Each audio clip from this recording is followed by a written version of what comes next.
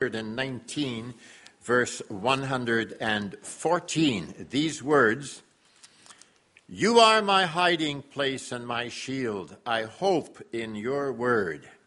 In response to the preaching of the gospel, let us sing from the same psalm, Psalm 119, the stanzas 43 and 44.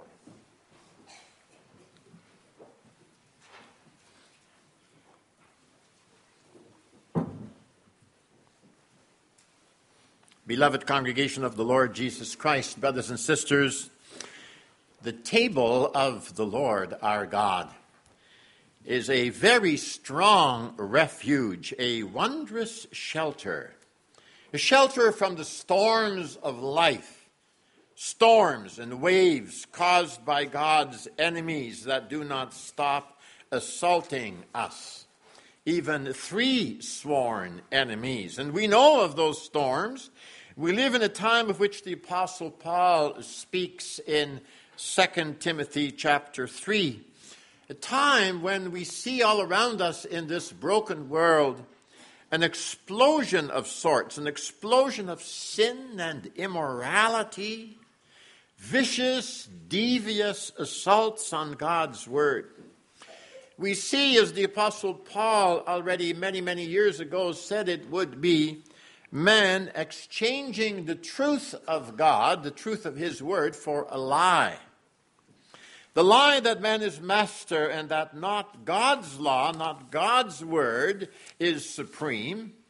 And that law is embraced even by civil courts, even in this country, and churches, or so-called churches alike. Yes, even churches who do not abide anymore by God's word, his law for life. And surely what is happening is that God appears to be giving man over to the sinful desires of their heart, that they might bring judgment on themselves. And here, in this regard, we may also think of what the Apostle Paul writes elsewhere when he says, the Lord God will send a spirit of delusion. So people will be deluded to think that what they say is true, but yet it is false. But then we are reminded that not only are we at war with the devil and the world of sin, but we also have to wrestle with our own sinful human nature. We must do that in the power of the Spirit to resist the sinful desires of our own flesh. And our constant battle against these three sworn enemies can make us tired. It can make us seemingly defenseless. But thanks be to God, there is his inviting, his comforting, feeding station. This worship service of God's congregation, resplendent with the preaching of the gospel and the use of the sacraments. There is this hiding place, where we may hear the comfort of God's word and taste and see that he is so very good. A shield and a buckler, a mighty defender, a savior and a friend. In our text, the psalmist confessed his faith in this God. He confessed to know him and to worship him as his hiding place. Or, as we could also read, as his refuge. A shield, he says. And so therefore he knew himself to be protected. He expressed his confidence to put his hope in God's word. And you know that from beginning to end, this longest psalm in the Bible is a testimony of the trustworthiness of the Lord our God. His holy law. The psalmist knew that law to be a law of love, a law of liberty. He cherished it as God's word of life.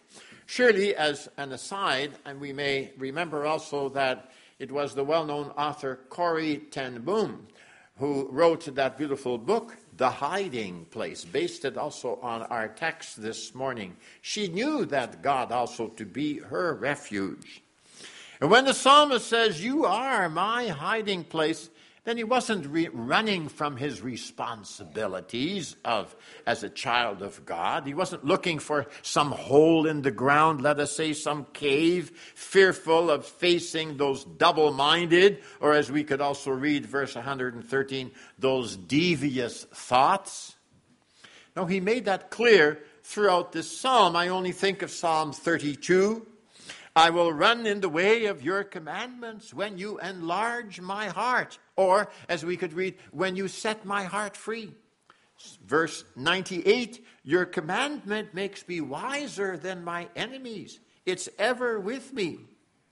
I've sworn an oath and confirmed it, verse 106, to keep your righteous rulers. So you hear of his resolve, indeed, to live as a Christian. And yet he was looking for shelter. Excuse me. He knew that he couldn't stand against his enemies in his own strength. Even if he should be able to defeat many giants out there, he'd still be faced with the slings and the arrows of sin and shame in here, that is, in his own heart and soul. In Psalm 32, David used very similar words as those in our text in looking to the Lord to hide and protect him. Confessed there God to be his hiding place, just as he openly had confessed his transgressions just before he spoke of being surrounded with shouts, even with songs of deliverance. It's not different in this psalm. Its author too knew that his own flesh was oh so very weak. Right at the beginning of this confession of faith, he cried out, "Oh, that my ways were steadfast in keeping your statutes." He knew he needed to be delivered even from his own false ways. Verse 29 testifies to that. He spoke of the crying need for deliverance, for salvation. He was like a lost sheep, hounded and troubled by malicious foes, looking for shelter, wanting to be sought and found and sheltered under the wings of his mighty God. And he was not proud to admit that trouble and anguish had come upon him and that he was only small and despised. But he knew the address of his rock and Savior. He knew his one Lord and Redeemer, just like you and I may know him. He knew him according to his word. In the midst of an ocean of devious, conflicting, confusing thoughts, facing those who hated God and his law, confronted with his own heart prone to capitulate to evil, he cries to God to hide him. That is, to rescue him, to save him. He knew God to be his shield. With God on his side, he would be offered great protection, surrounded on every side by the Lord, safe not only from the arrows of the evil one, he could battle on. Surely, this psalmist must have been familiar with the promises of God, even those wondrous promises made by God to Abraham as well as to Isaac and Israel. Fear not, I am your shield. Genesis 15, verse 1. Blessed are you, O Israel, who is like you, a people saved by the Lord, the shield of your help, the sword of your triumph. God speaking in Deuteronomy 33:29. That God had not only said he'd protect his people against the onslaught of enemies like the Amorites and the Perizzites and the Philistines. Not only would he be their shield when chariots of evil men would take to the field against them, no, he would make his face to shine upon them and forgive all their sins in the Savior, who even then was on the way. He was to come. He teaches children his precepts that they might flee to him, their Redeemer.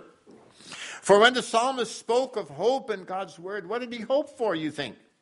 Was it only to be kept safe, only to be kept sound and unscathed in physical battle? No, that was part of it.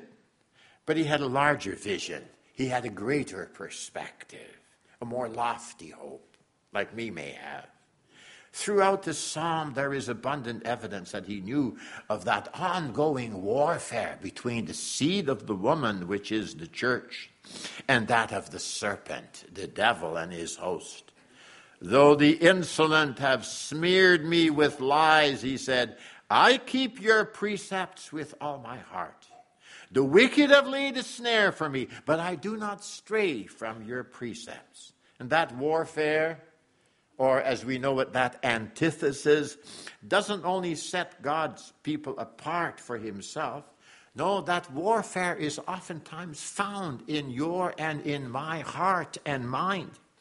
It makes a Christian hate his sinful flesh with all its devious desires, and at the same time, he delights in God's word, God's presence, his salvation.